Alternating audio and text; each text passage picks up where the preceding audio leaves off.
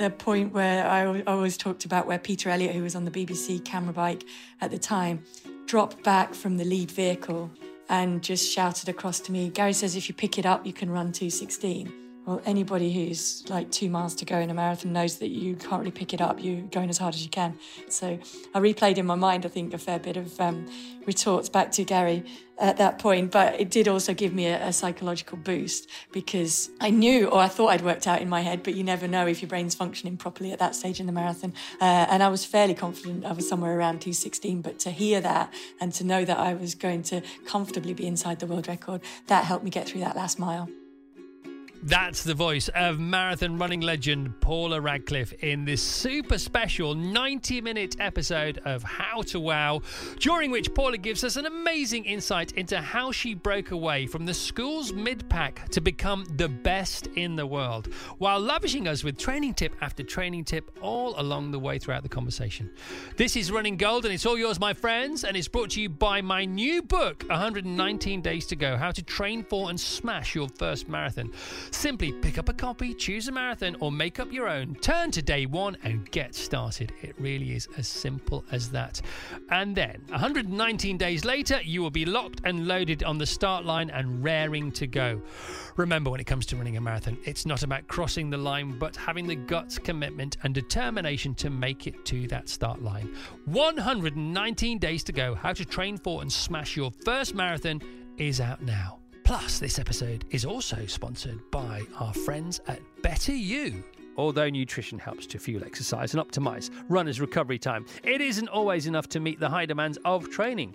And that's where magnesium and Better You can help. A powerhouse mineral, magnesium not only provides effective, natural relief from aching and tense muscles, but its role in muscle contraction, skeletal strength, and energy production helps our bodies to sustain the high oxygen consumption necessary for athletic performance at any level, including yours and mine. So, whether you're a professional athlete or just a casual gym goer, transdermal magnesium can help you to train harder, perform better, and recover faster. For those who exercise regularly, magnesium can help to reduce unnecessary stress on our joints by encouraging the body to absorb calcium and preventing calcification in the muscles and soft tissues, which helps the body to maintain flexibility and movement. Better You magnesium body sprays can be used before, during, and after exercise for a quick top-up of this important mineral. Better You's range of magnesium body sprays, bath flakes, and lotions delivers this essential nutrient to your body where you need it most. How to Wow listeners, that's you guys, can receive 20% off the magnesium range by visiting betteryou.com/wow. That's betteryou.com/wow and entering the code WOW at the checkout. Okay, wherever you're listening to this, but especially if you're out running, please enjoy my conversation with the truly inspirational superwoman that is Paula Radcliffe. Paula, good morning. Good morning. How are you? Oh, I'm fantastic, and all the better for talking to you, Paula, one of my favourite human beings that's ever been born. Stop. No, I mean it. How are you? I'm great. Are you over in French France? I'm in Monaco. Yeah, I'm at home. Okay. How has lockdown been for you? I think it's been challenging. It's been challenging for everyone. It was tough because I lost my dad in April last year in the beginning, and then we had to manage Isla being diagnosed with cancer in September too, and kind of everything that entailed in a lockdown situation, which in some ways made it easier and in some ways made it harder. And then I think also just the challenges of children just not being able to have their normal environment. So we've been fairly lucky in that schools have mostly stayed on, but the normal sports clubs, get-togethers, even just sport in the school environment hasn't been able to happen. And how is Isla doing? She's doing very well. She's we actually go back for the first of the 3-month checkups next week. But she's readjusting back to life at school and kind of overcoming, I guess, the difficulties there, which are mostly concentration and lapses in concentration, as well as catching up on all the schoolwork as well. But she's handling it very, very well. And it's just kind of at the minute, just 1 week at a time and just getting through each one. And you talked about your dad there as well. Alice, she loves her running. You obviously you quite like your running, which is why I'm talking to you. Yeah. But it all began with your dad. Now, famously, you always reply to a question that I sort of don't want to ask, which was, you always say, I can't remember really when I started running, so I'm not going to ask you I that. know. But I'm going to ask you 'cause I this. can't remember when I wasn't. I see. Because it's funny, isn't it? So when did you realise you loved running then, as opposed to when did you start running that you can't remember? Um, yeah, I think it was a really gradual process. I think the first time you really realize and appreciate how much you love it is when you can't do it. So it's the first time that you get an injury or something that stops you doing it. Or I guess for the kids going through it now, the first time that they hit that time in the pandemic where they couldn't go and take part in their sports.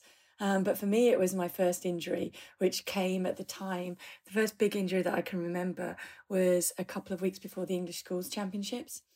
So then it seemed like a massive big deal. It was actually quite a small injury, and luckily a local physio that my mum and dad got me over that, and I was able to get to those English Schools Championships. But it's then, I think, when something's taken away from you that you realise how important it really is. Yeah, and again, echoing the last year for the whole wide world, you're absolutely spot on. How old were you then, do you think?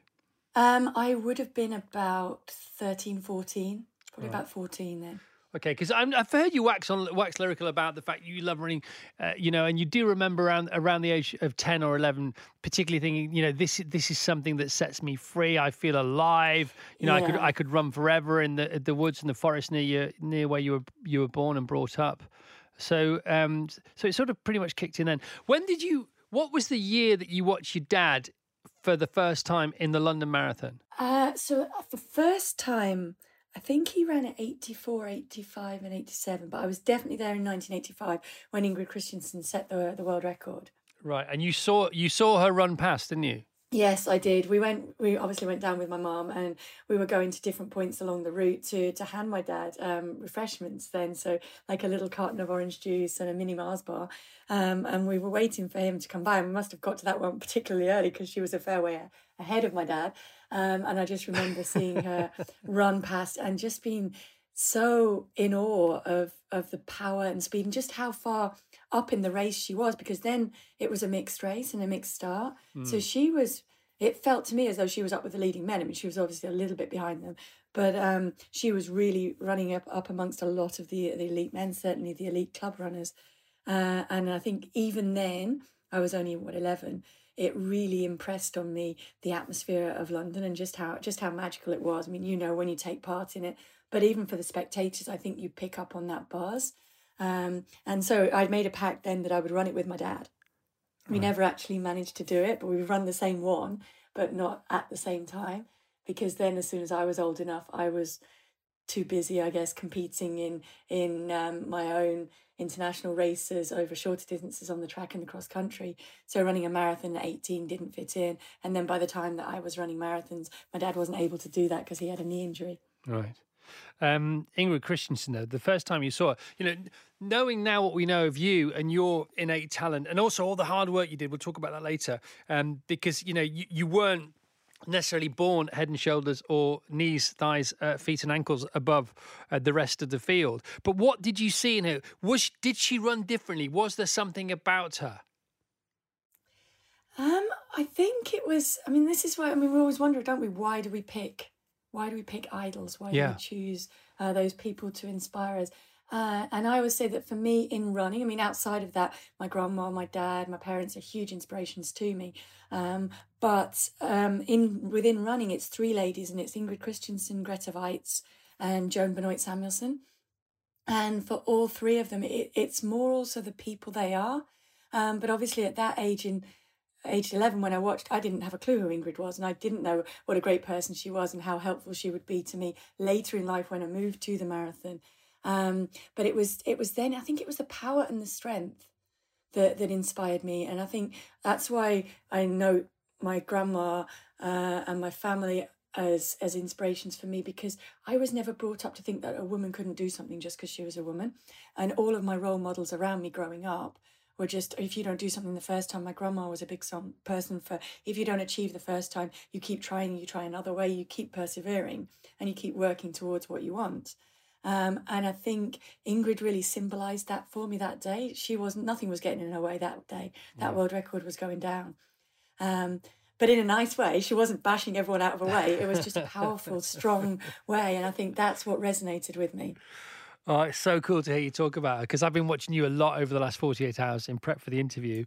You know, Oh, no. no, seriously, I have. And Tash and I, we've just been rewatching you entering certain stadiums. When you turn the corner and you entered Helsinki in the stadium there, the speed, and you're flying, and we're thinking, how is she doing this after all? You know, she's ran miles already. And Tash, you know my wife, you know her well. Yeah. You know, and she's really well. she's a pretty fierce amateur athlete, and she's thinking, I couldn't sprint for 100 meters as fast as Paula is running at the end of a marathon. I mean, it's quite incredible. Yeah, but I think it's the psychological things being pulled into it as well. There, I mean, that was actually off the back of the disaster that had happened in Athens the year before.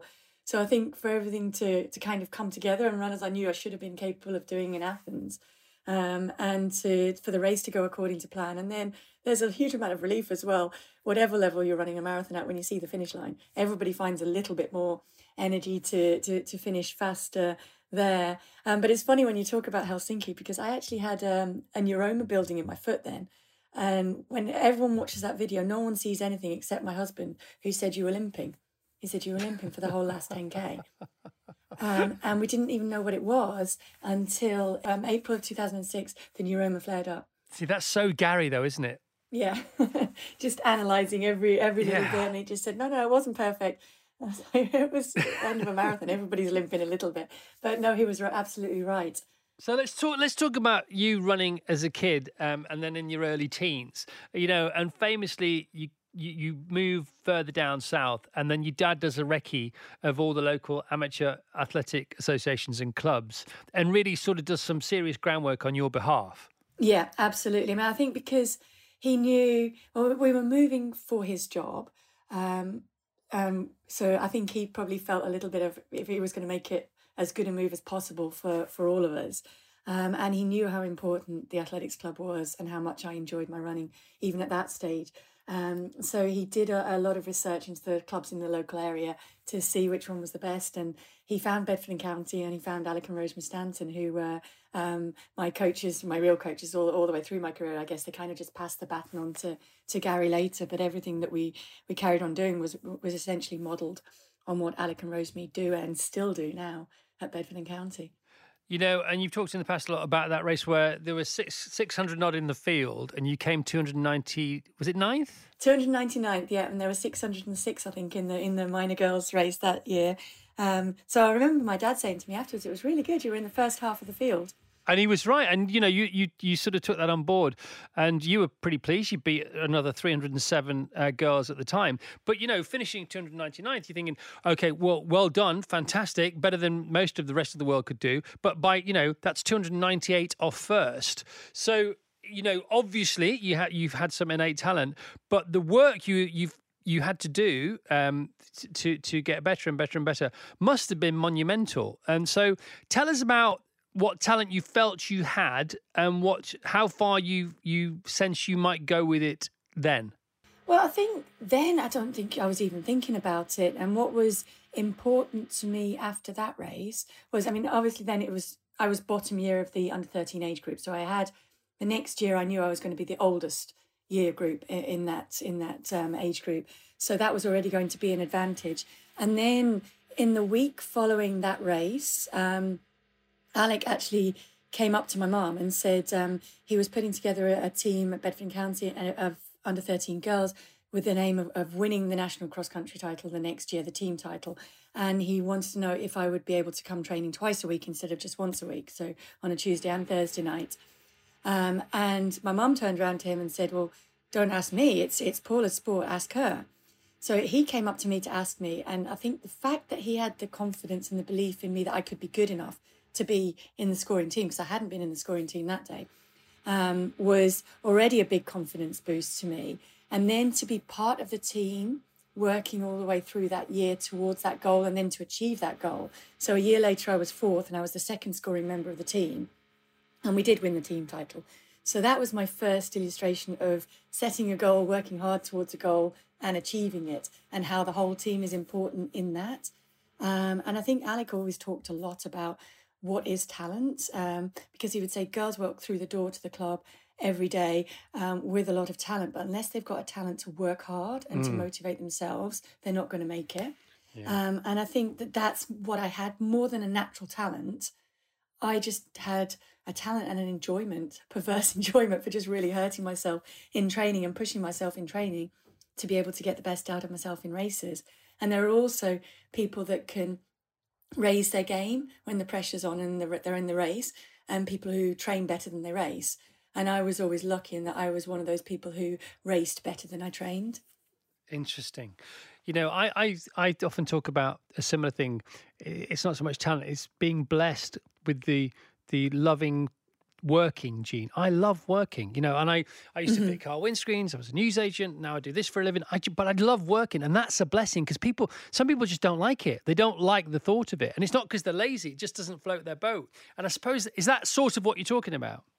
Yeah, absolutely. I think the fact that I enjoyed the day-to-day work. I mean, we used to joke and say that later on when I was getting ready for marathons, Gary used to say, well, we're basically going away just to be shut in a cage, and it's just a training cage to get ready for the marathon. But I actually liked that. I really enjoyed that, where literally all my day was training and then resting and recovering and training again. But because we were together and we had our kind of own little support group around us there, I really enjoyed that kind of working towards a goal and just being away from any distractions and being able to keep my head down and work towards that. And I think it's important for anything that if you enjoy what you're doing, isn't it? I'm with you, Paula. Do you think it's more of a case of do what you love or love what you do? Because I used to think it was do what you love, but I actually think now it's probably love what you do. Well, I think they both go together though, don't they? I think they might, but I think if you love what you do, you'll always be okay, because you might not always be able to do what you love. Yeah, but you can turn it into doing what you love. Yeah, exactly. But yeah, sorry. I agree with that. I just move things around. Yeah, it's so funny though, because, you know, I get up 3:30, 4 o'clock latest, Monday to Friday. People say, what do you do that for? How can you carry on doing that? I love it. I love driving into work. I love listening to podcasts. I love listening to my pals on Virgin. I love having to read books, you know, like yours, having to watch documentaries about people like you. That's my job, to be interested in brilliant people doing brilliant things and then getting to talk to them about it. That's not work.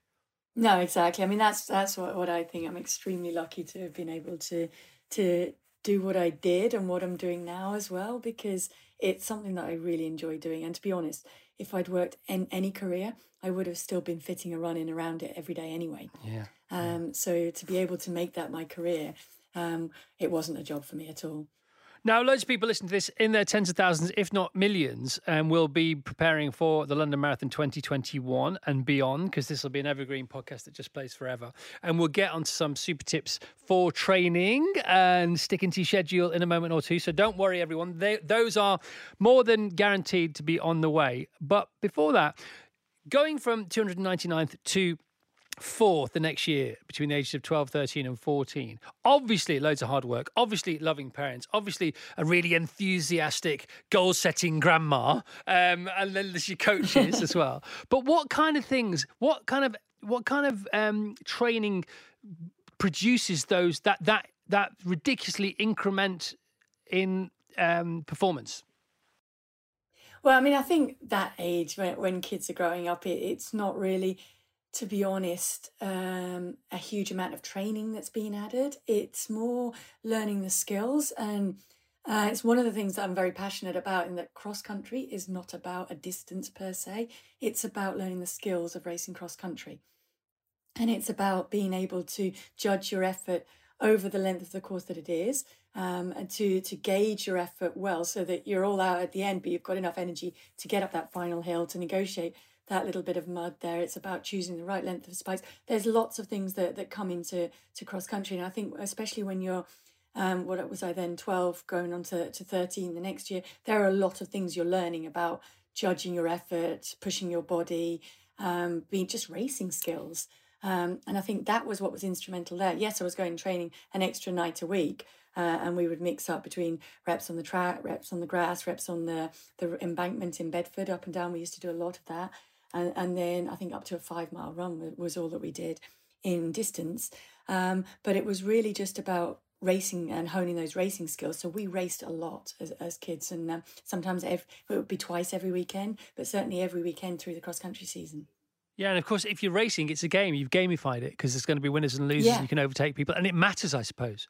Absolutely, and I think this idea that you try and protect kids from competition, or you take competition away from them, it's completely wrong, because kids are naturally competitive, and that competitive spirit has to be channeled somewhere.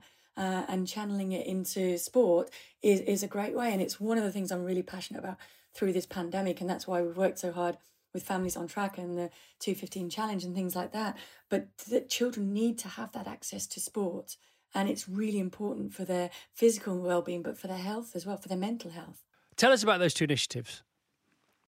Well, the Families on Track is an initiative that I'd been working on for a while. And then we launched at the Durham City Run Festival in 2019 with Events of the North. And the idea actually came from a local race that I did here in Monaco with Isla, where she ran 3K and I ran 7K of a 10K race. And she said, it was so much fun running a relay with you, Mum. Why don't we make a family relay? So I started to think about the concept of an Ekiden.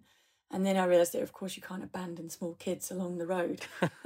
So we needed to develop some kind of relay out of a central area, like a pit lane area. We developed it with Steve Cram at Extra Mile Events, and his son Marcus was really instrumental in measuring out the course. And we had loops of 250 metres, 500 metres and 1,000 metres. And the family chose basically how they made up their 10K, but the aim was that each family accomplished 10K together, not necessarily as a race, because there's all different ages of kids, but it was really just to get families spending that quality time together outside and enjoying it. And it poured down with rain all day. And still we had 100 families with big smiles on their faces. They all stayed out there and they all came up to we were blown away by the enthusiasm of it, because everyone was soaked to the skin. I mean, luckily it was July, so it wasn't freezing at least. But people saying, I haven't had the chance to run with my kids ever, or I haven't run since I was at school, but I just had so much fun, and when's the next one?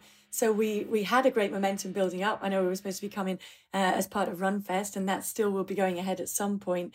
But sadly, the whole COVID pandemic kind of put everything on hold there.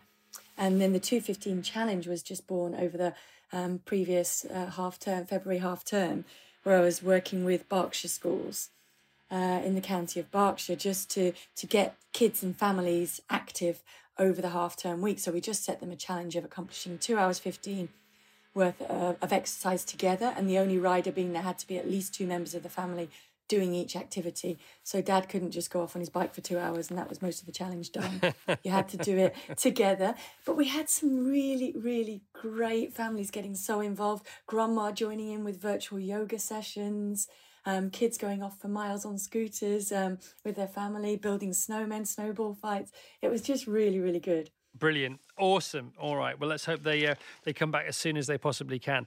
So the 2:15 Challenge, of course, obviously, to those who know, would be in honour of 2:15:25, 2003, London 2003. April the 13th, as I recall. Paula, would that be right? Yes. Yeah.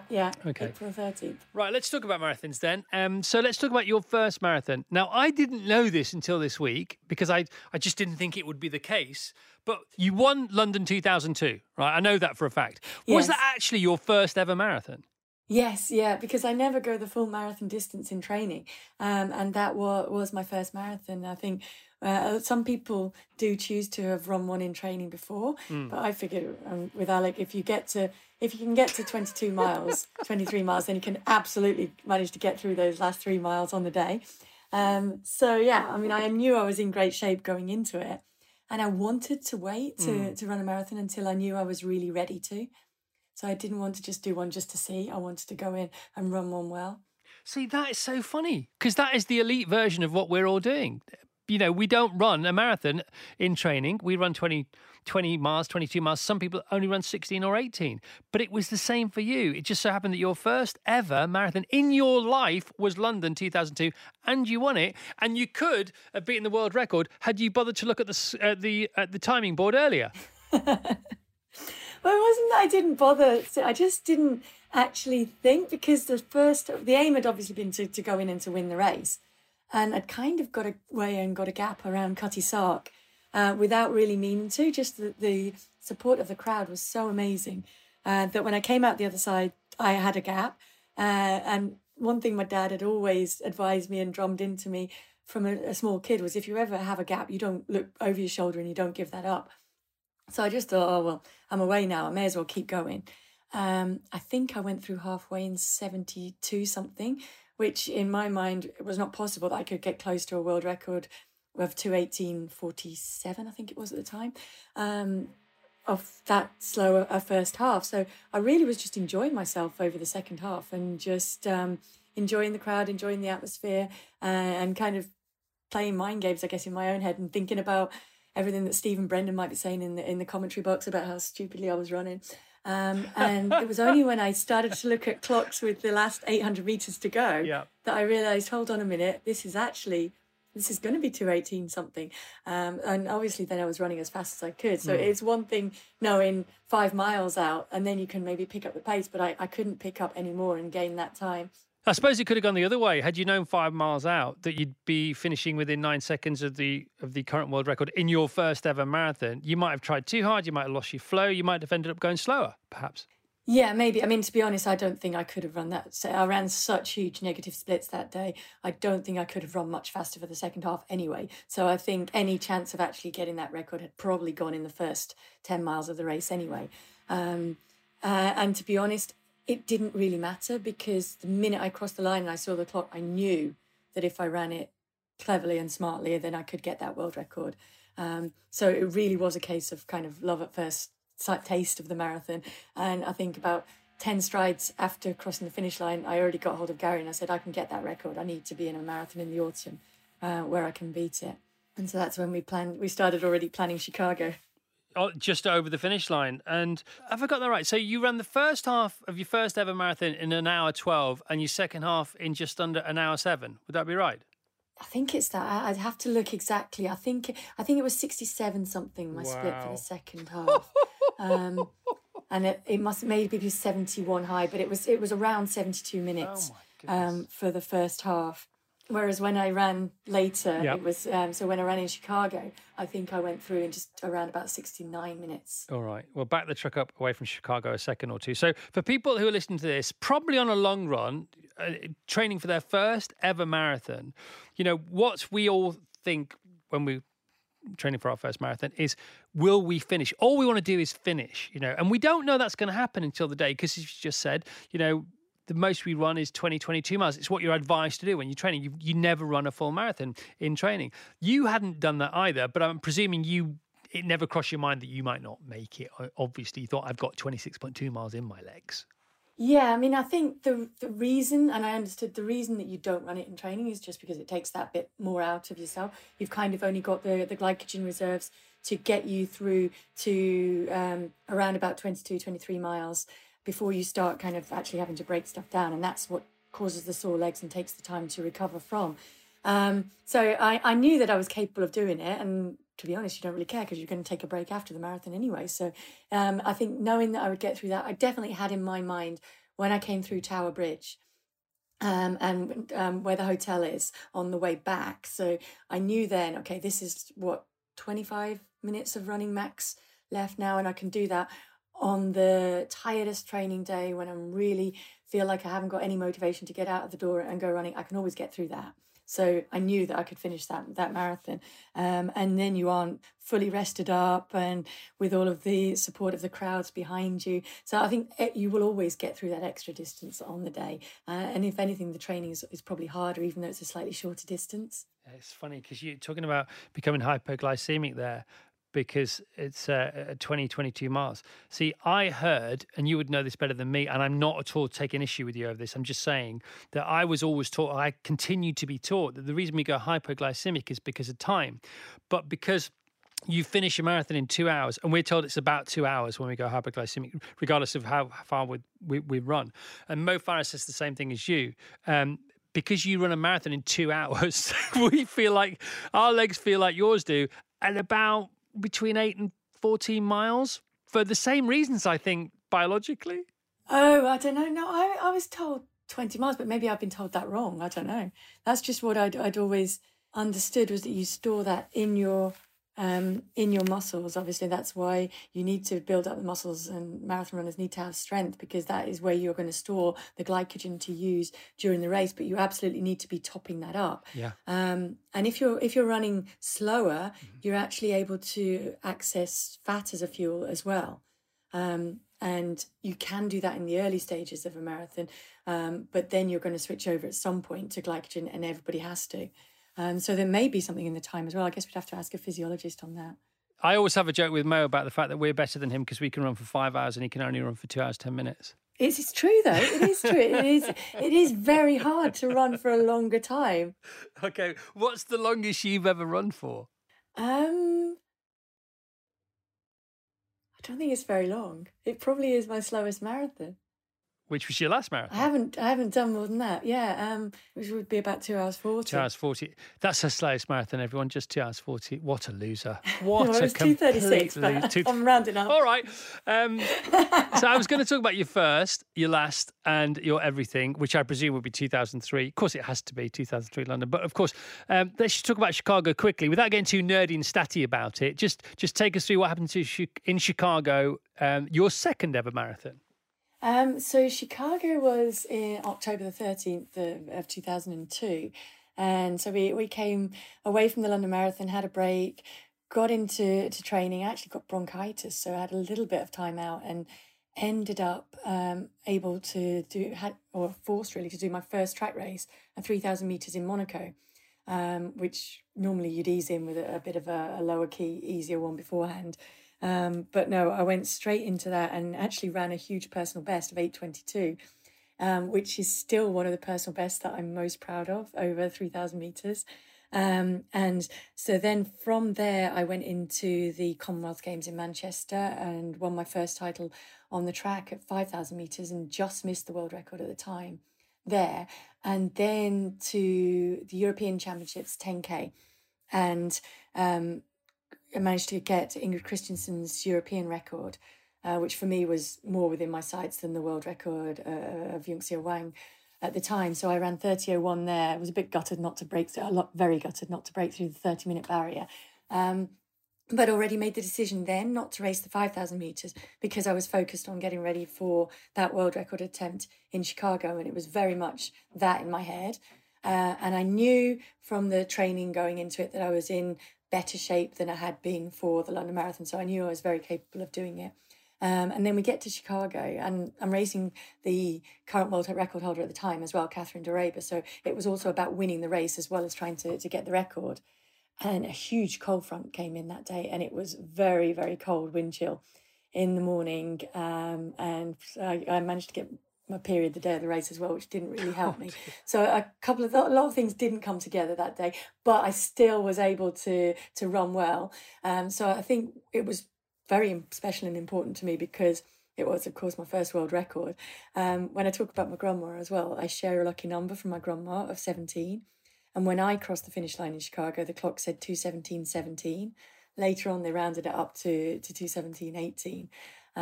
But that was very special to me. So my grandma, just to fill you in there, she was born on the 17th of December, 1917, and she only weighed 3.5 pounds.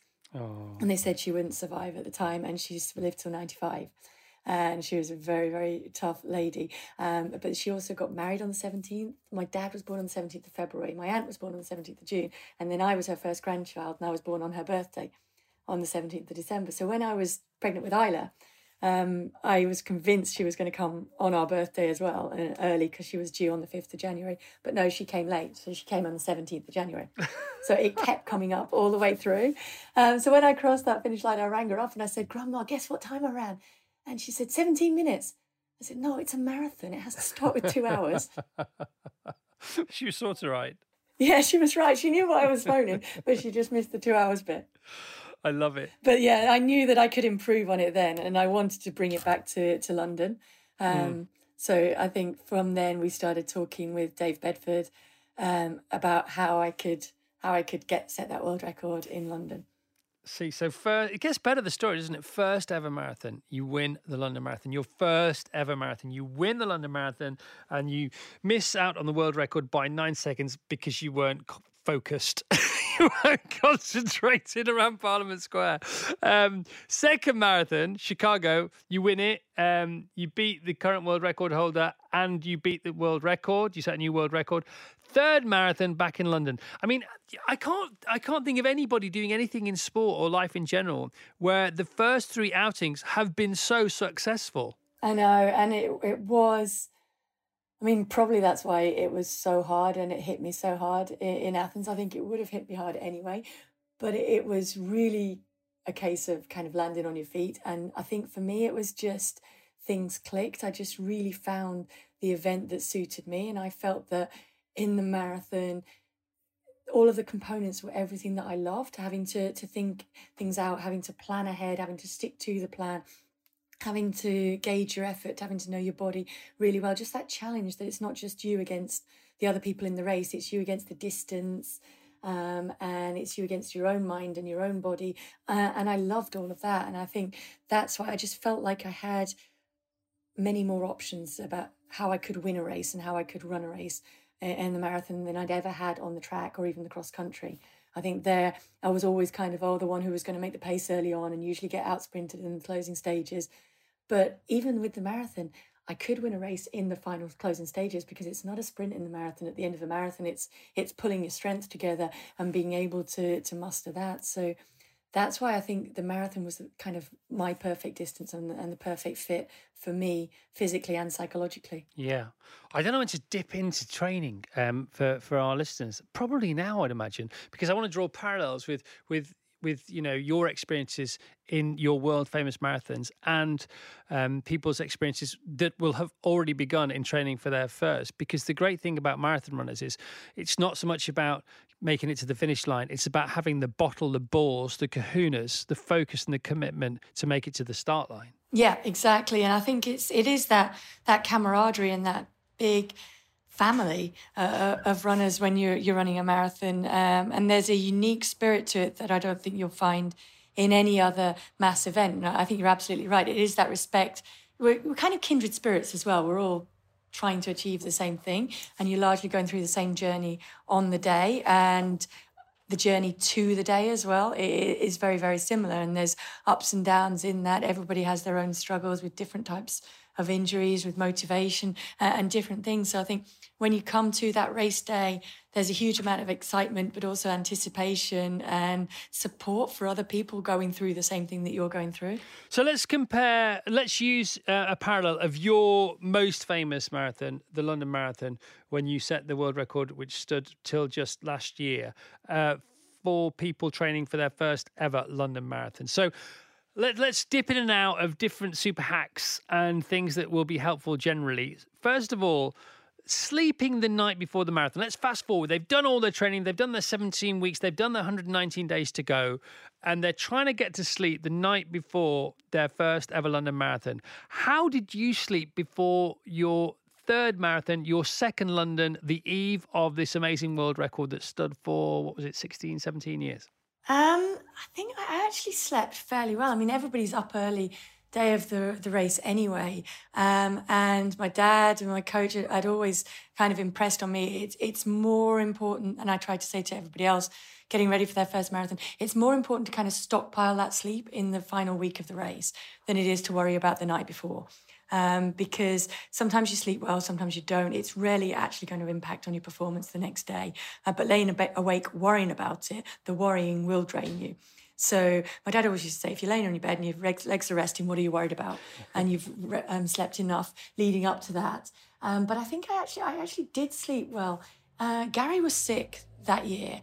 We'd come down to do a press conference on the Monday before the race, and then the guy driving us home had some kind of gastro, and Gary actually was sick from the minute we arrived in London on the Thursday, so he was staying in a separate room.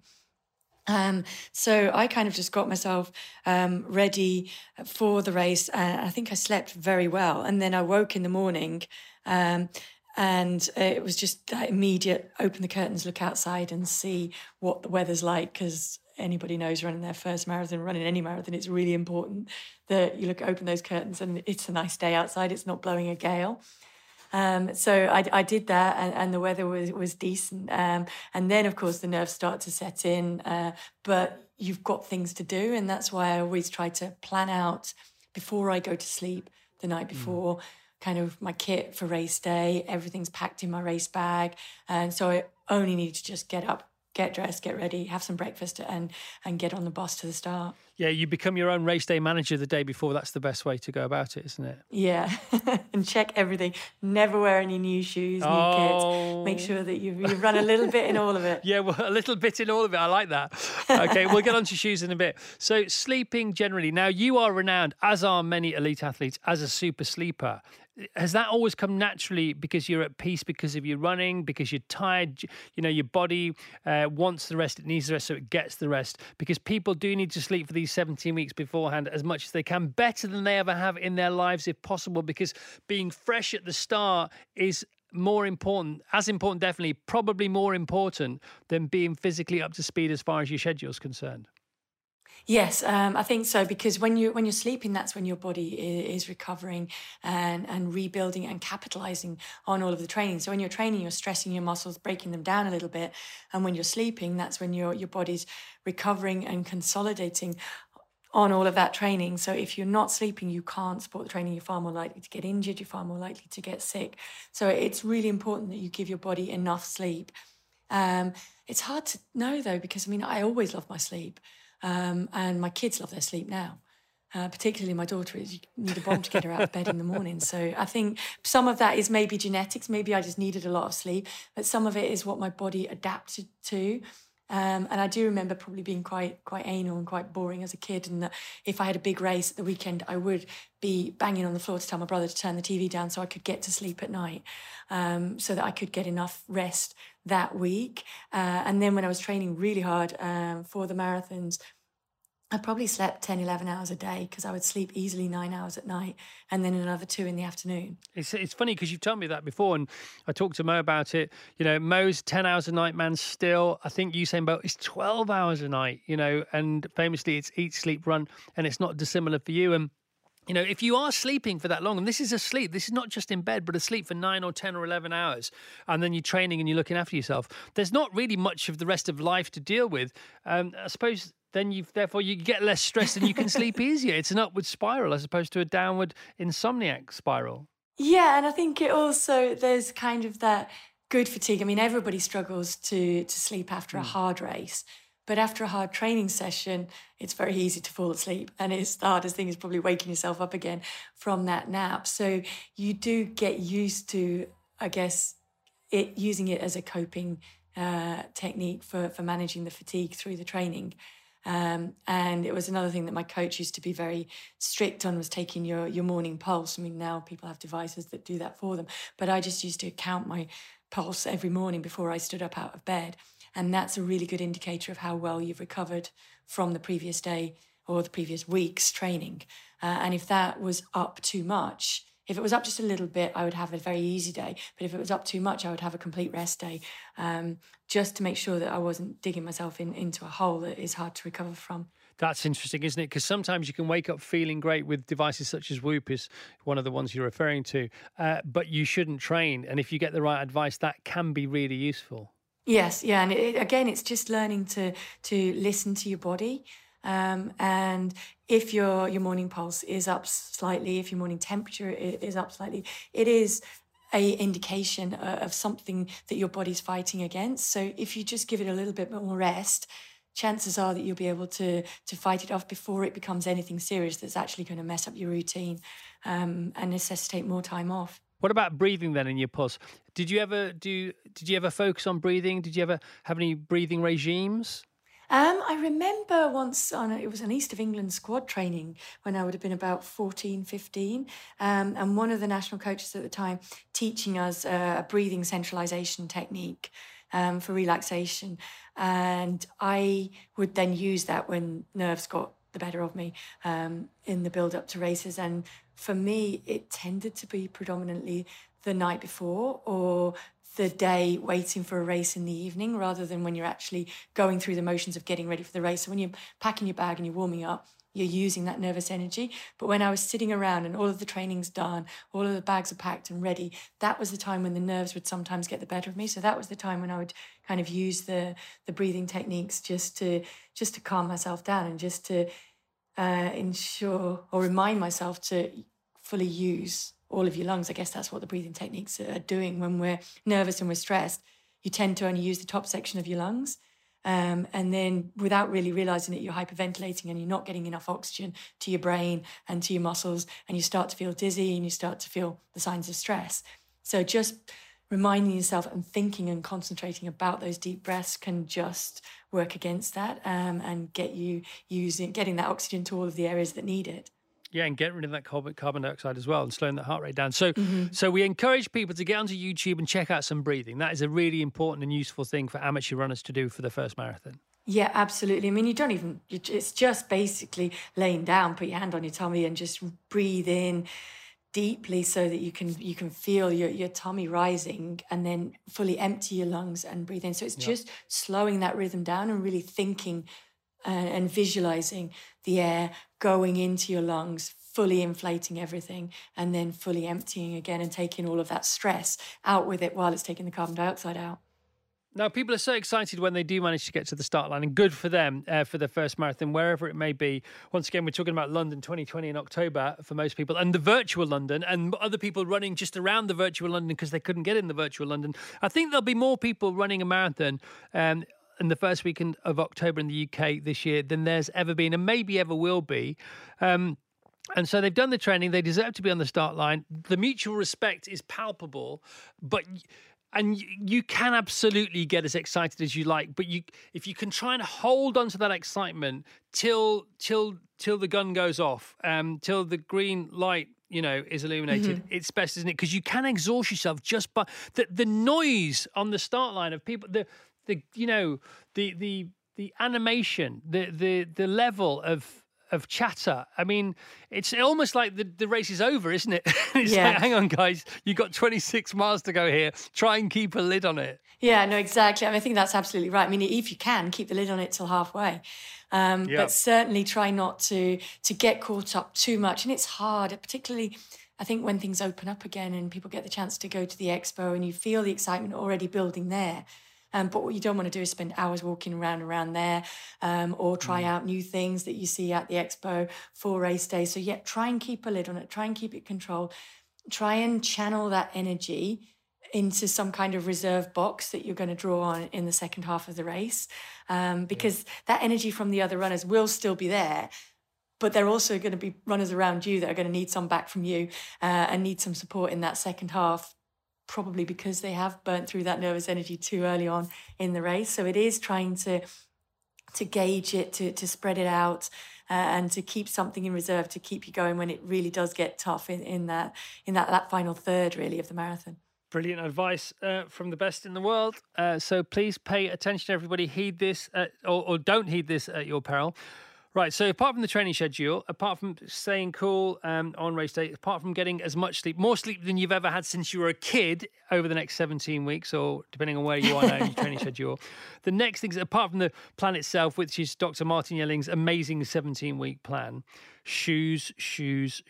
Let's talk about running shoes. Let's talk about your first ever running shoes, your favorite running shoes, what drew you to Nike. Have you Vaporflied yet? Let's just talk about shoes in general. How did you pick your first shoes? How should people pick their first shoes? Well, my first pair of shoes, obviously I didn't pick. My parents picked for me, and my dad got me a pair they were Nike Wally Waffles, red Wally Waffles. And Wally Waffles was actually what they called the kids' waffle trainer at the time. But I didn't realise that. I thought my dad had just made up this name, and they were just Wally Waffles, and it just seemed such a stupid name that he'd made it up. So I remember years later when I was sponsored by Nike and I met Phil Knight at Beaverton, I actually said to him, my dad used to call my first trainers Wally Waffles, and he looked at me and he went, yeah, that's because that's the name. I was like, oh, I thought it was so stupid. My dad made it up. Because why would you call it a Wally Waffle? But obviously in America, a Wally's not a Wally. No, I wonder what a Wally is in America. We know what a waffle is. And that's how, for people who don't know, that's how the waffle sole came about. That's because it was actually moulded from a waffle maker. Yeah, it was Bill Bowerman, one of the original shoe designers at Nike.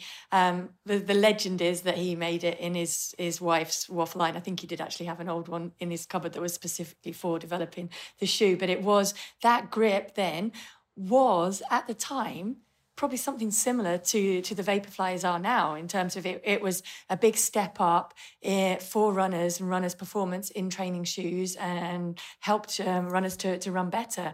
And it obviously built Nike's base and they went on from there. But yeah, at that time, that was basically my pair of trainers, my school shoes, my pretty much everything. So photos that I have of those couple of years, I'm wearing those shoes everywhere. And then it was only later on when I kind of developed into actually having shoes to race in, shoes to train in, and then different shoes outside of running. So, and what was the biggest technological advance in your time in running when it came to shoes? Because we know that the Vaporfly soles has revolutionised running. There's that lovely phrase, isn't there? You know, running for a while what wasn't a legs, arms, hips and ankles race, it became an arms race, you know, and the soles were weaponized. Was there a moment like that in your running career with technology? I'm not sure there was. I mean, I think there were gradual improvements all the time, and that's why I don't really have a huge problem with the development in shoe technology, because the shoes that I ran in were far, far better than the shoes that Ingrid Christensen ran in 1985. And I think for the time that I was competing at the top, the technological improvements that we were seeing weren't necessarily on the shoe front. It was things like, I mean, the difference between a Cinder track and a tartan track, and then later a Mondo track, were huge in terms of how fast runners could run. The understanding of proper fueling within a marathon was a big thing. And I think if you think back to runners in the 60s, maybe even in the 80s, essentially just drinking water through the race. Then there was a lot more thought and development went into being able to fuel your body very well during the race to be able to finish strongly. So I would say probably that, maybe things like heart rate monitors as well, and just being able to access a little bit more understanding, physiological understanding of the training and what worked for you individually were the big impacts during my career. And then I think that big jump in shoes probably came later, certainly for road racing shoes. I mean, I think the spikes really are just still a gradual evolution. So I started off with Nikes because of you, and I've said this in the book, you know, I wore Nikes, A, because they look cool, B, because they felt good in the hand, bizarrely. It's like when you go to buy a house, you buy a whole house based on the kitchen and the bathrooms, not the living room and your bedroom, which is where you spend most of the time. Yeah. And so you pick a pair of trainers up, you know, in the shop, and you go, oh, these feel nice in my hand. I know, I'll wear them on my feet for 26 miles, you know. And now I'm on New Balance. I've tried Vibram, Five Fingers and the Vivos and all that kind of stuff. I tried Asics. They just felt a bit too heavy on my foot, or I imagined it, and I just wanted to get back to Nikes on my journey to New Balance. I mean, do you have any like top 3 tips for people picking their shoes? Is it literally just try some out and whatever makes you feel comfortable and confident? That is my top tip, is just to try them out. The best running stores will be still the ones that will allow you to try them on and just to run up and down.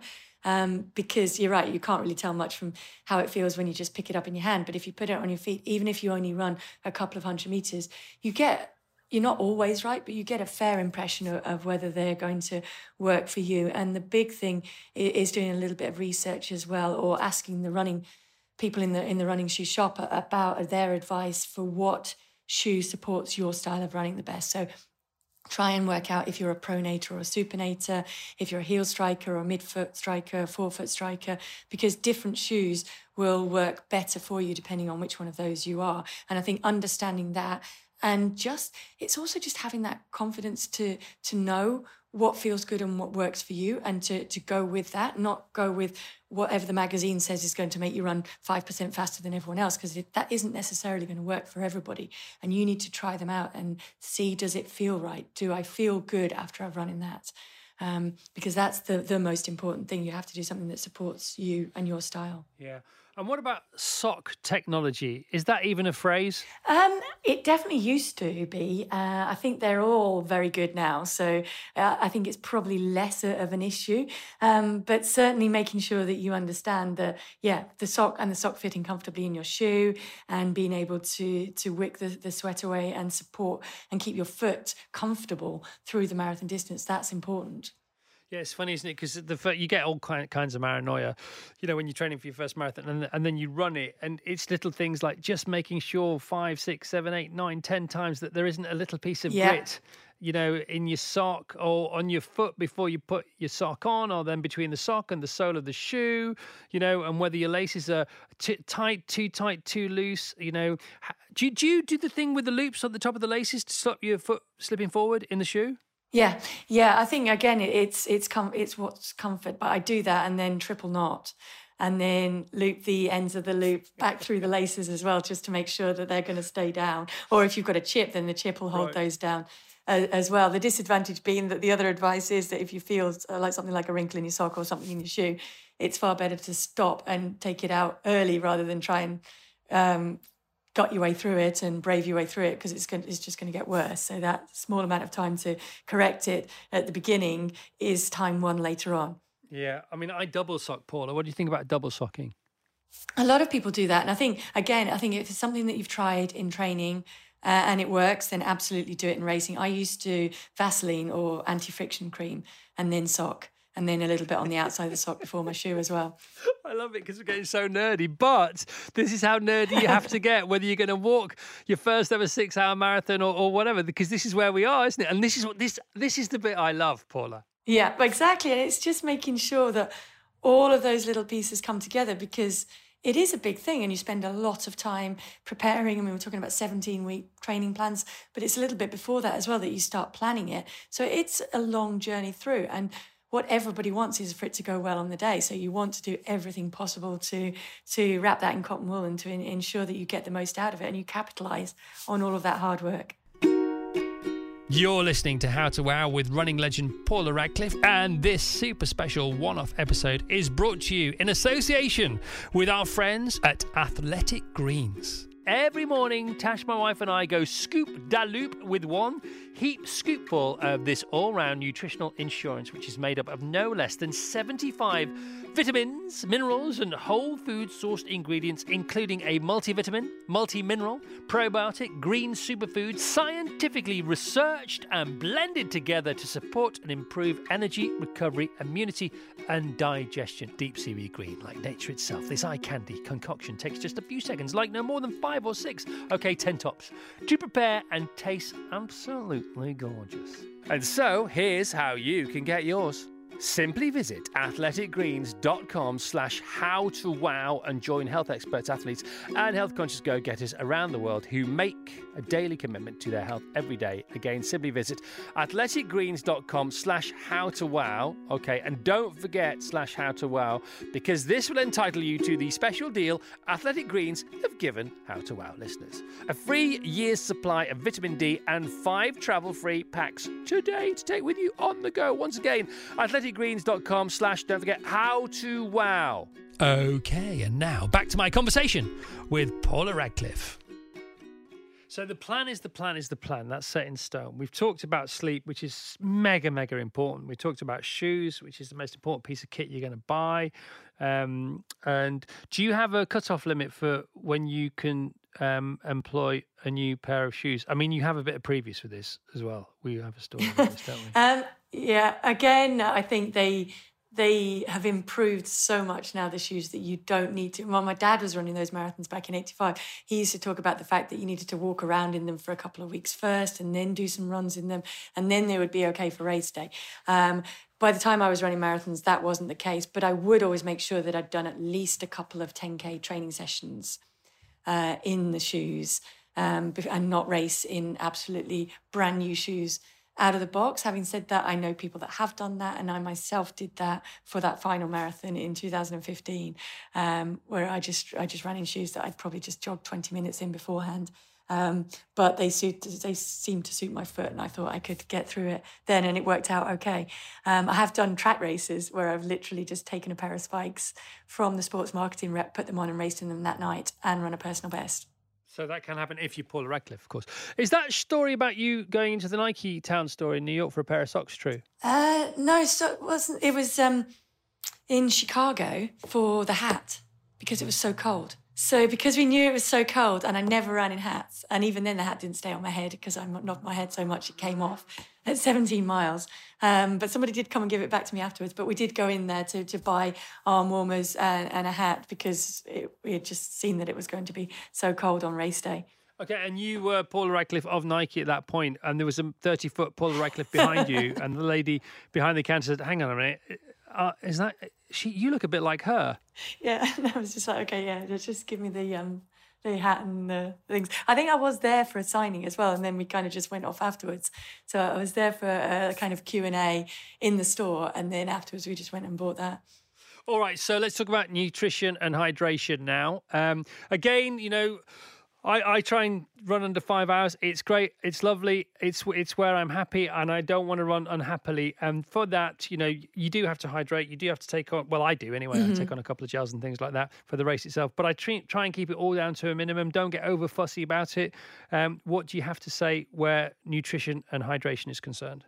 Again, I think, yes, you're absolutely right not to get over fussy, over dependent on a certain thing, because something might happen in the race and you just can't get hold of that particular one, and you really need to be able to get something in at that point. So having a range of things that you can use to fuel yourself that you have tried out in training, I think it's a good idea for the big city marathons to make sure that you know which drinks and which gels are being provided along the route, and to try those in training beforehand. Yes, you can still carry your own that you prefer, but at least have tried those, so that if for some reason you drop yours, you don't have them anymore, you can take one of the ones provided along the course and use that. And I think that there are basic, it's moderation and using common sense. I think through the training, there are basic rules that are really important. Hydrating and refueling within 20 minutes of finishing training, particularly long training runs, is very, very important. So whatever it is, if you can get something like a banana, an energy bar, a gel and a drink into you immediately, and then a meal as quickly as you can afterwards, that's really going to help your recovery for the next day. And that's really key. And then, again, it's just balance as well.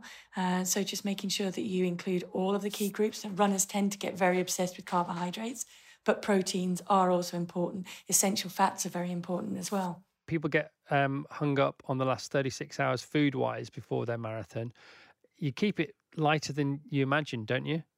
Yeah, just keep it simple. Keep it at what you're used to having. So what you've done in long runs, building up through your training, things that you know work for you and have you feeling strong the next day, and also gradually build it up over the week. So yes, eating a little bit more carbohydrate, but also you're training less, so you don't need to worry about huge portions, and just increase those portions to maybe slightly less protein, a little bit more carbohydrate from the Thursday evening for a Sunday race, and you don't need to worry about really stuffing your face on Saturday night.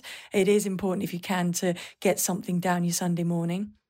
And I think that's the more important thing. Just train your body beforehand, because it's a little bit unnatural at 4:30, 5 o'clock in the morning to be trying to force your body to eat some food.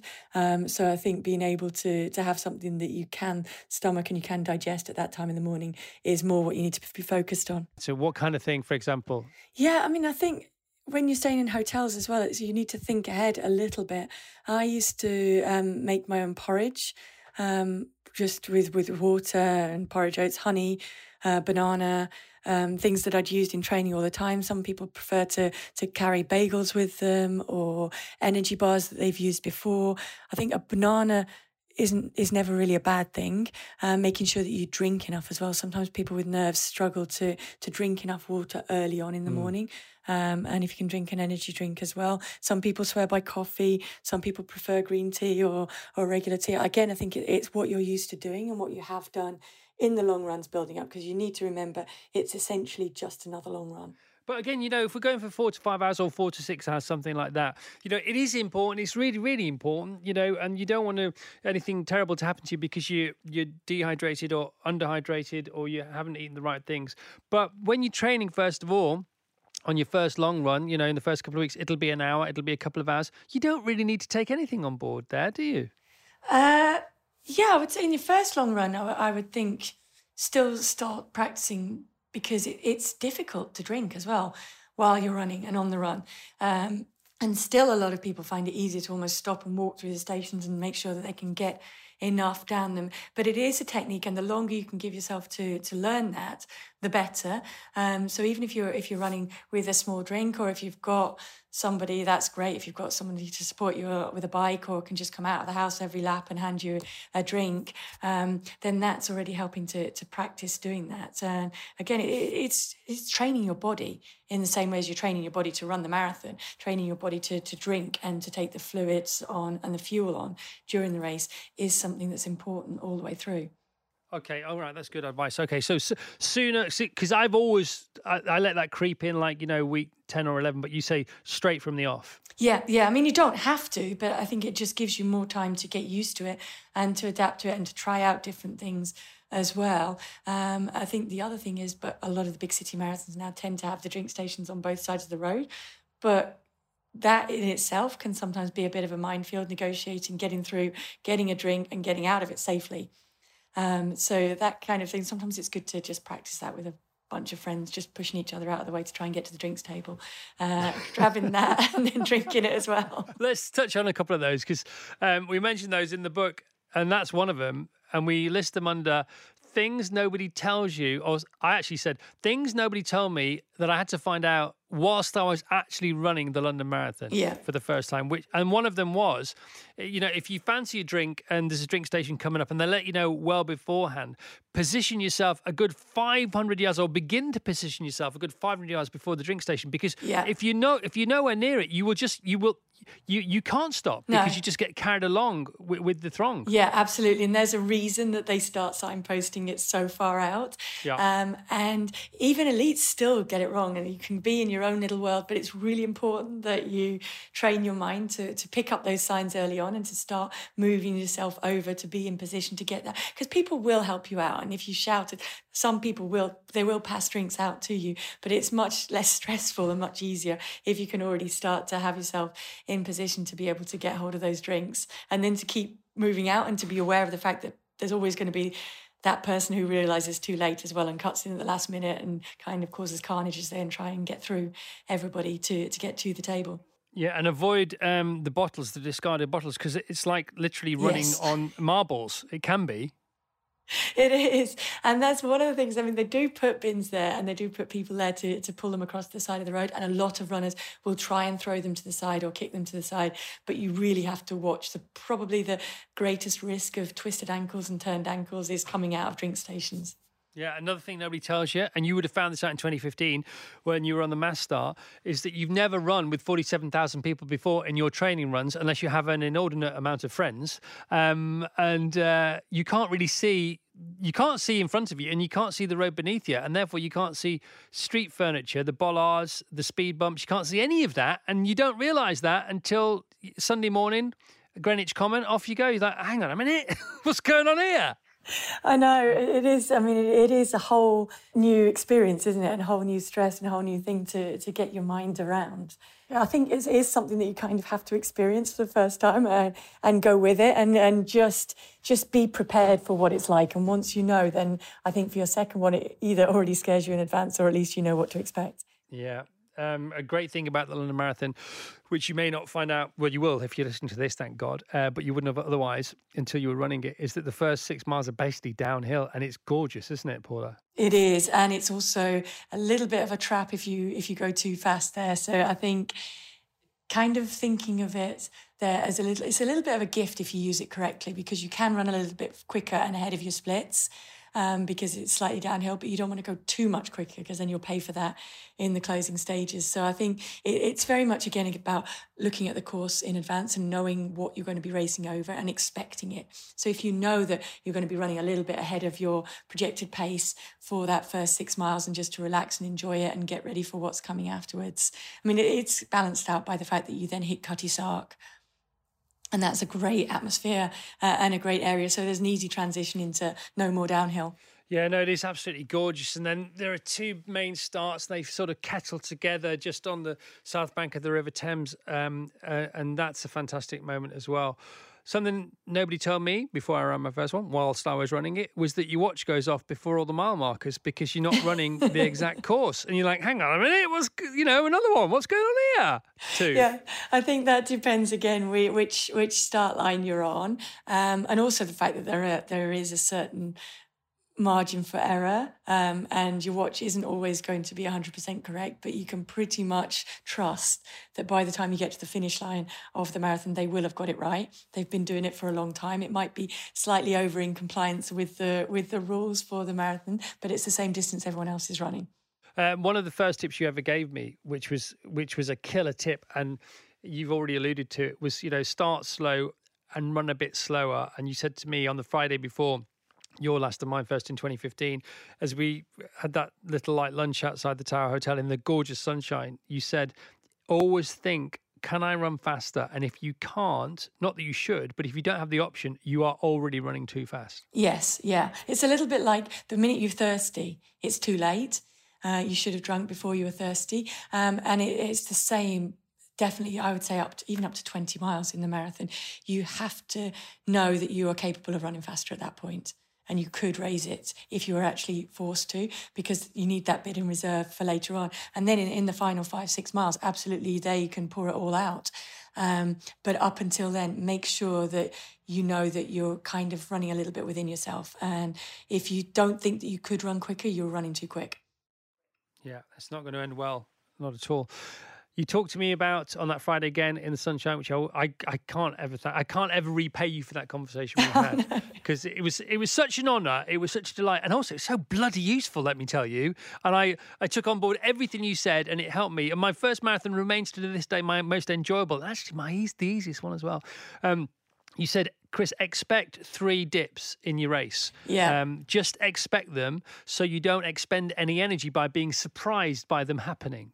Yeah, and by worrying about them, because that is, that's what I always say, the marathon's like life. There's going to be ups and downs along the way, and you need to expect those, and you need to just be able to have the techniques in place to knuckle down, to go back and think about the training that you've done, the preparation that you've done, and to have that trust that you're going to come through it.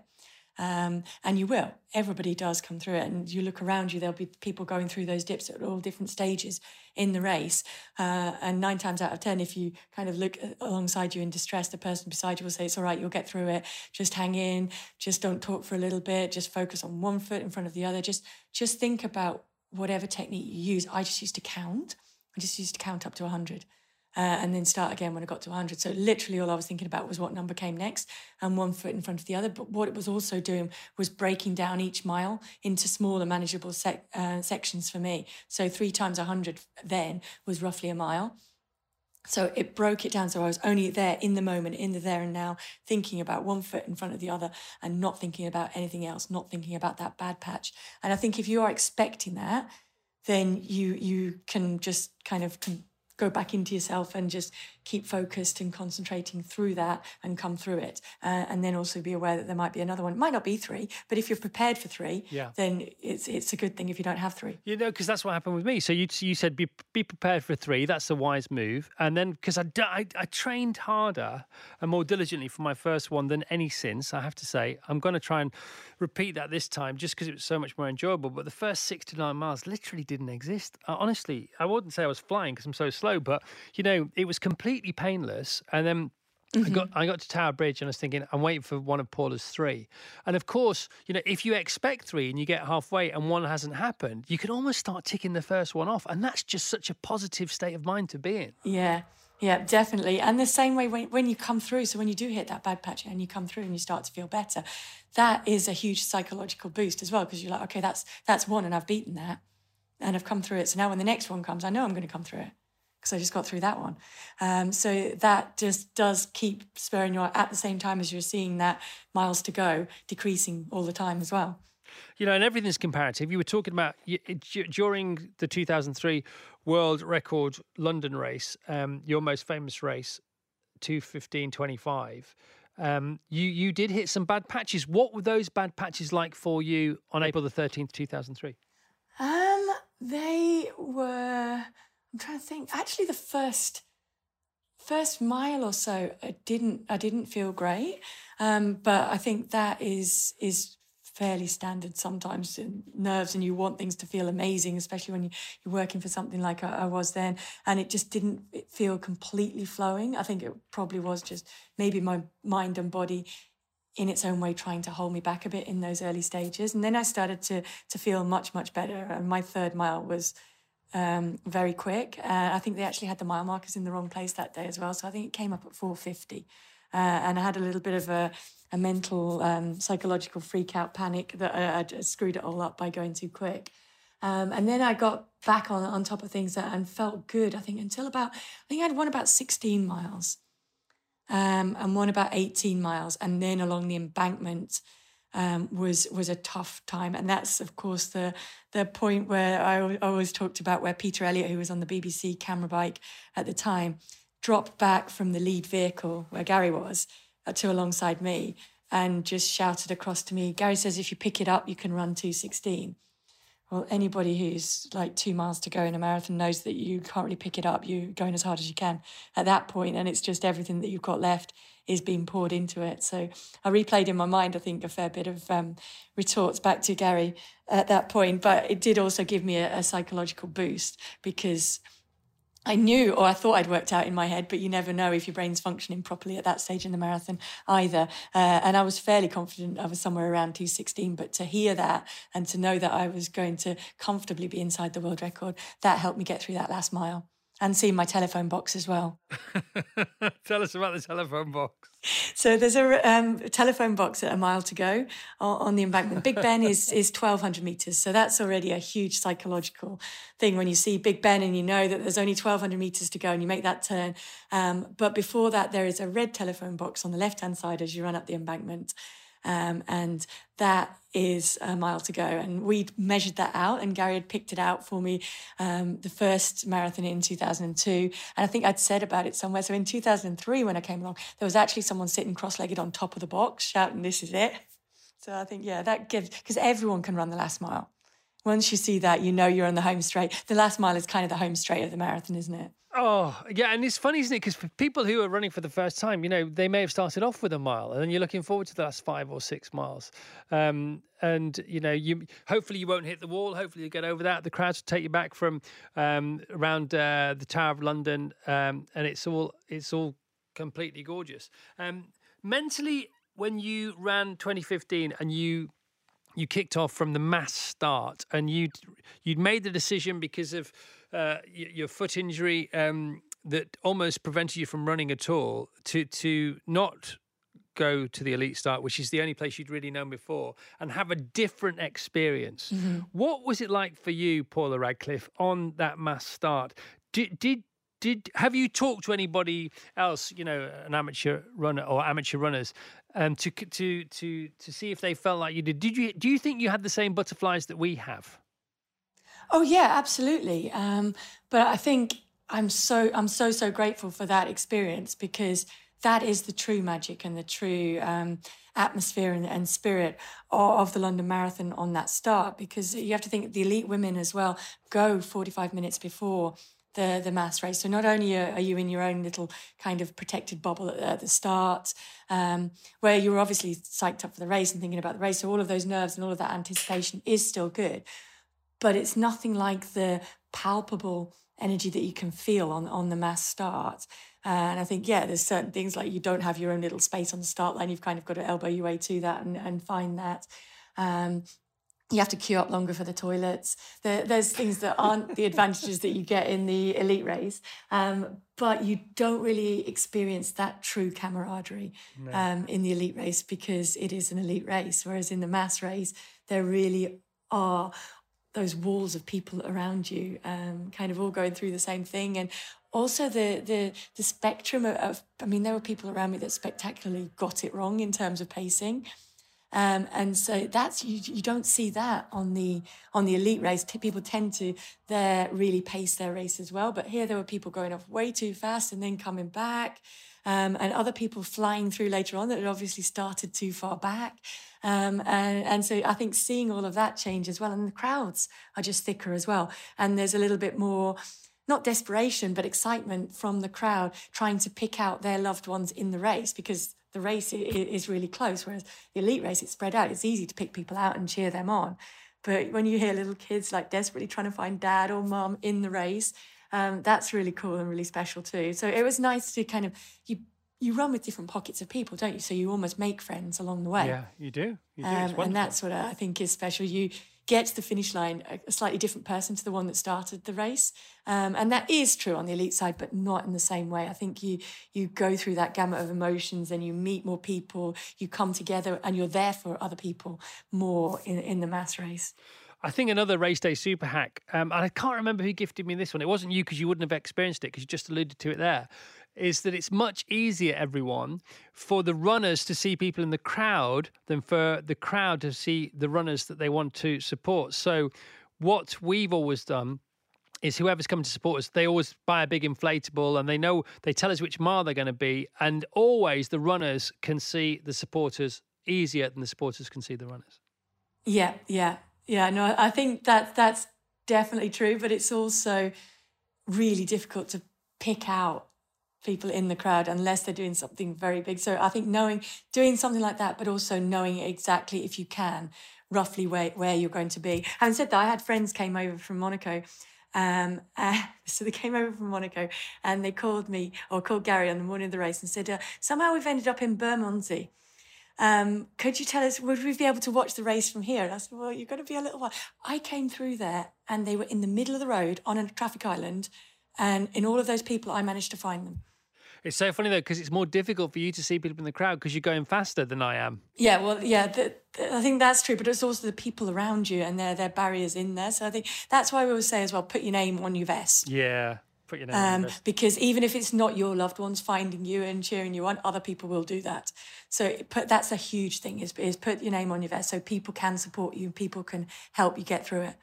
Just tell us, before we move on from you running, almost as a punter, if you like, in 2015, what was the overwhelming emotion for you for the 2 hours 36 minutes that it took you? I think there were a lot of emotions that day.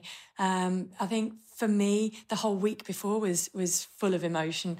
I'd had the big foot surgery in August of 2012. It was April of 2013 before I could jog 100 metres, walk 400 metres and kind of gradually build back into it. And it was painful for a long time. So I think it was only beginning of 2014 that I actually kind of voiced out loud a desire to maybe run the London Marathon, and then started talking about it with them and planning ahead for 2015. And in my mind, it was all about my battle and my personal battle to finish my career on my terms and be able to run that marathon and kind of beat the foot injury and sign off doing what I always wanted to do, racing in the London Marathon, finish unfinished business. And I didn't think about how it was going to be actually in London. So I think when I then came in and I saw back page and front page of the Evening Standard, Nike Town, they did something big. And I started to think, okay, this is something fairly big to other people as well as to just me. And I think in some ways that helped me and in some ways that added a little bit of pressure, but it certainly made it emotional. And I think when you go into knowing it's probably your last one, then you really are trying to bottle all of those memories and feelings. And even though my Achilles was killing me and I kind of wanted to get to the end, I didn't want to get to the end. I wanted it to last longer. So all of those emotions, things made me cry. There was a big sign along the embankment as I came out of the tunnel after you passed the Tower Hotel, a big sign there saying, thank you for all of the memories, we're going to miss you. And that really made me kind of tear up. And then I think seeing my family at the end. So I was trying to keep a lid on it as much as possible through the closing stages. But when I crossed the finish line, then it does all hit you. And then I had the added worry of the BBC helicopter as well, because they had told me that, or they'd told Crammy beforehand, that if I could finish under 2.5 hours, they could get it on TV because the helicopter would still be up. So I, of course, knew I was outside of 2.5 hours and I'm running along the embankment and I can still see the helicopter. And I didn't know they'd put another one up. So I was worrying that if I didn't finish quickly, the helicopter might come down as well because it didn't have the fuel to last longer than 2.5 hours. Well, that would never have happened because they carry a reserve, but I know exactly what you're saying.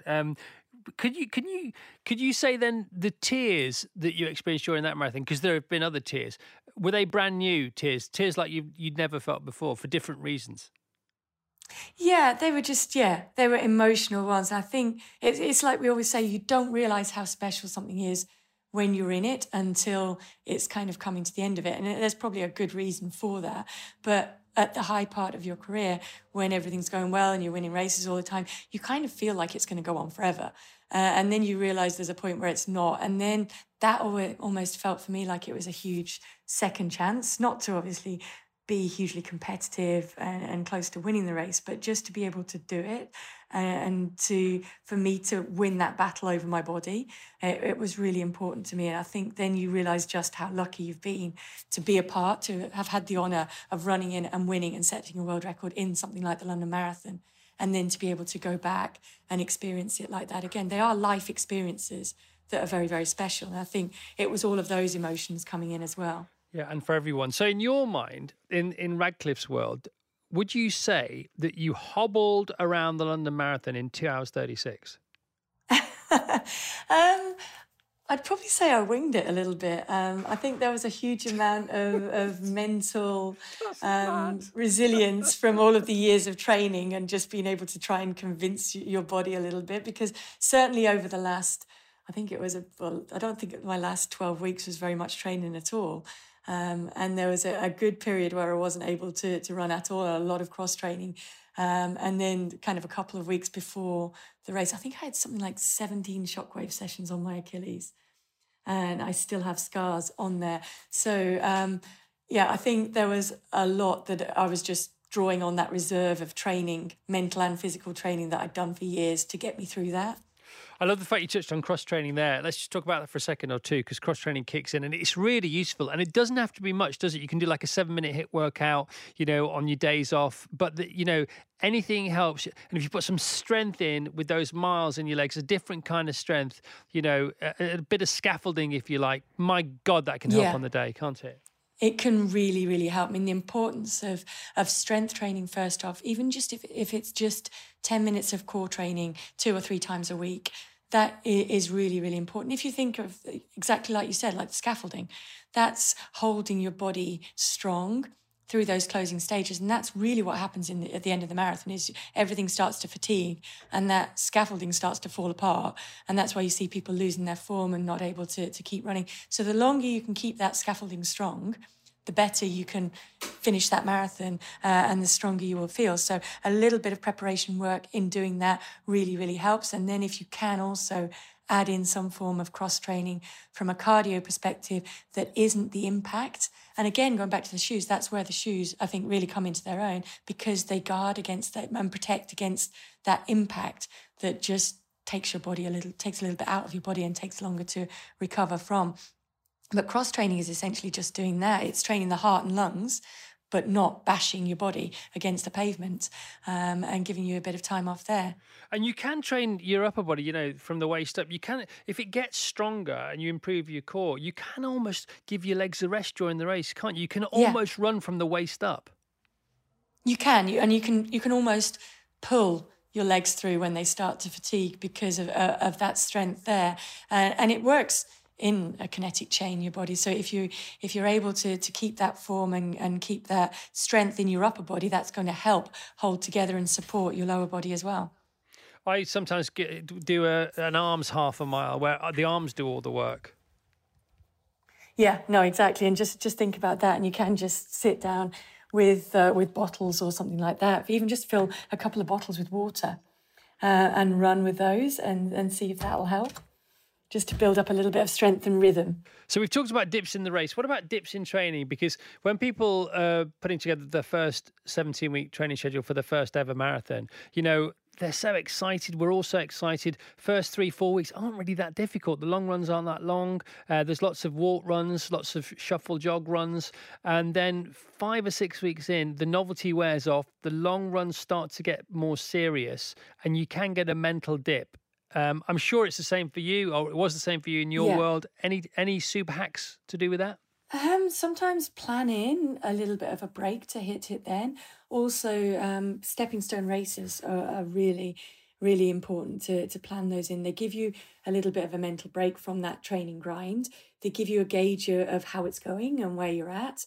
And they also just give you that time because it's important to rest a little bit before them. So they give you a little bit of a built-in rest. And a psychological change as well. So if you can build that in, that really helps, and then reward yourself for those.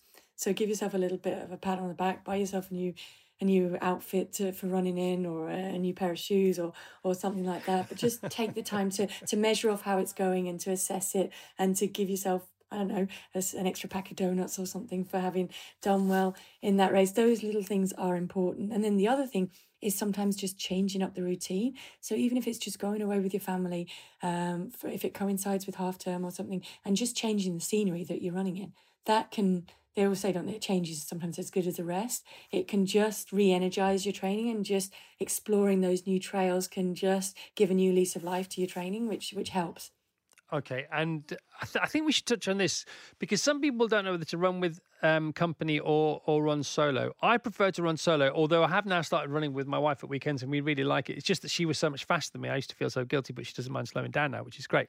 And we go on, it's good, it's so cool. And we go on trails. So we walk up anything that's, literally 1 degree or 180 degrees, up from the horizontal, we walk, which is a form of cross training. And then everything else, we shuffle, run or jog, which is absolutely fantastic.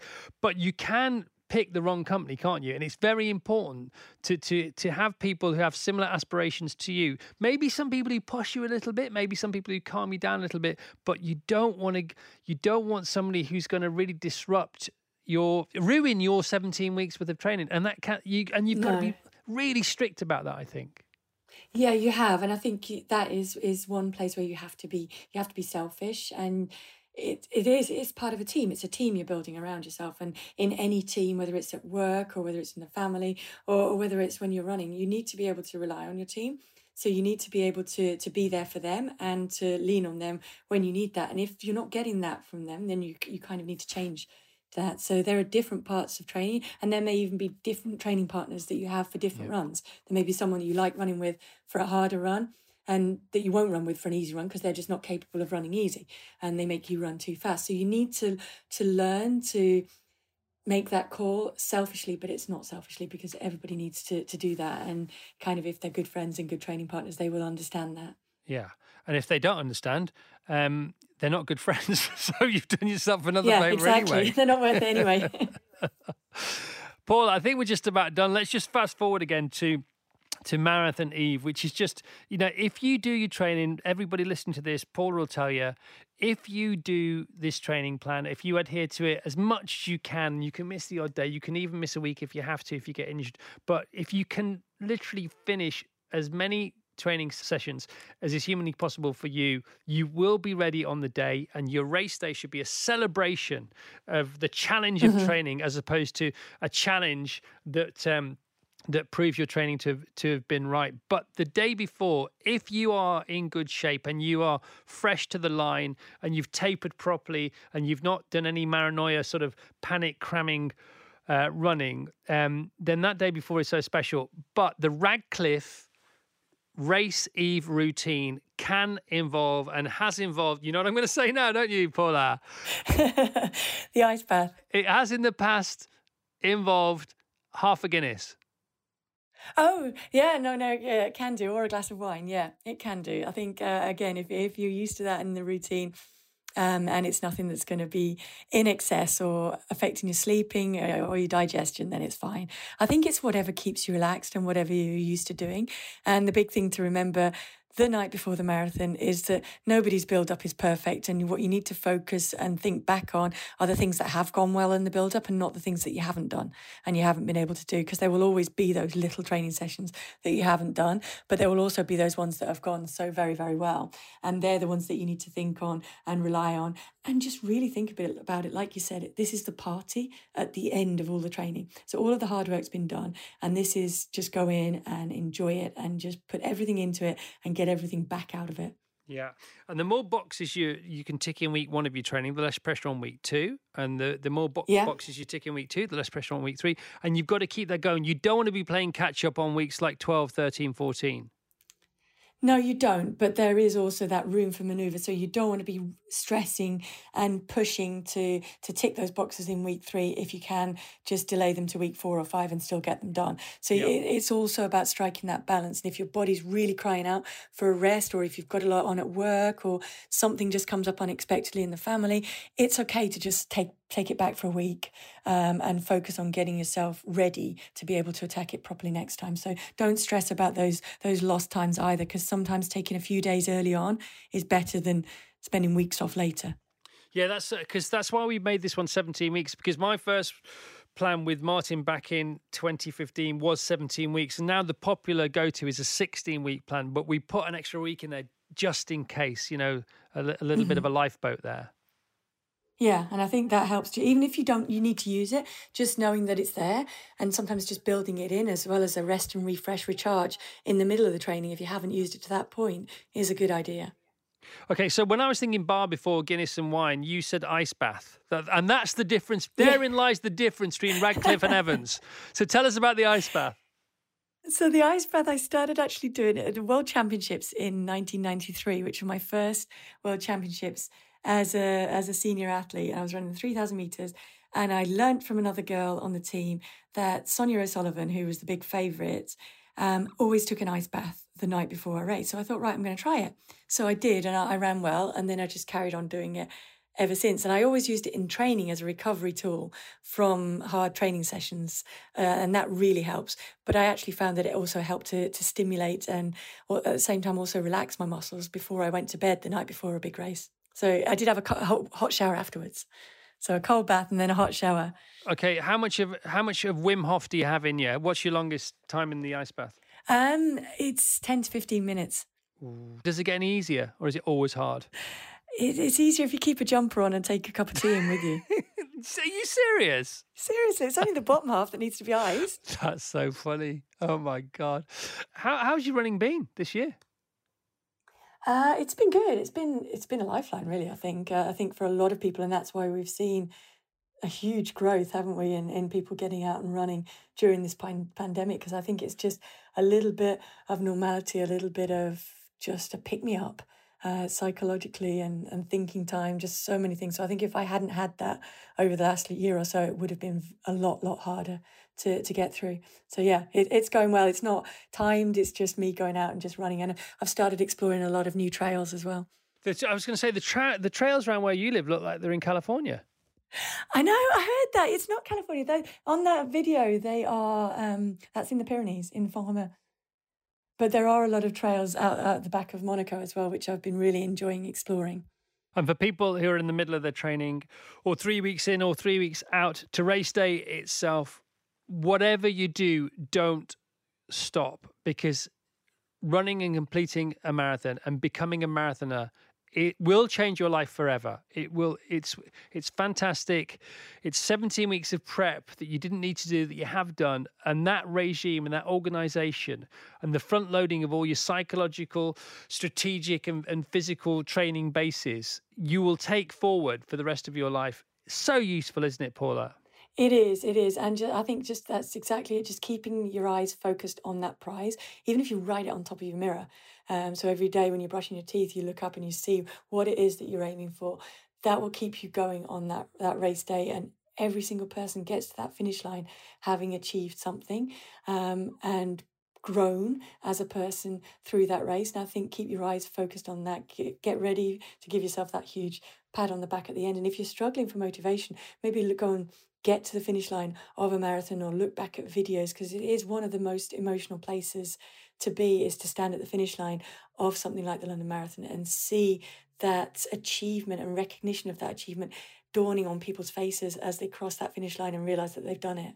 Yeah, we say in the book that the two biggest things for motivation is a dodgy word anyway, because, motivation is brilliant when it's there, but it comes so quickly and it leaves you without any advance warning, is try and pick a cause to run for that is going to take you to a higher level of service. And, you're running for yourself initially, but then maybe your reason is overtaken for running for a better cause or a higher purpose, or for people who can't run. And then as well as picking that, you run for your family, you can have little mantras, you can run a mile for particular different people, you can dedicate your last 5 miles to people who are no longer here, whatever it takes to get you on the start line and then over the finish line. Absolutely. I think those are really, really important. You're running for yourself, but you're running for so many different reasons. And those are the things that will keep you going over those final tough stages.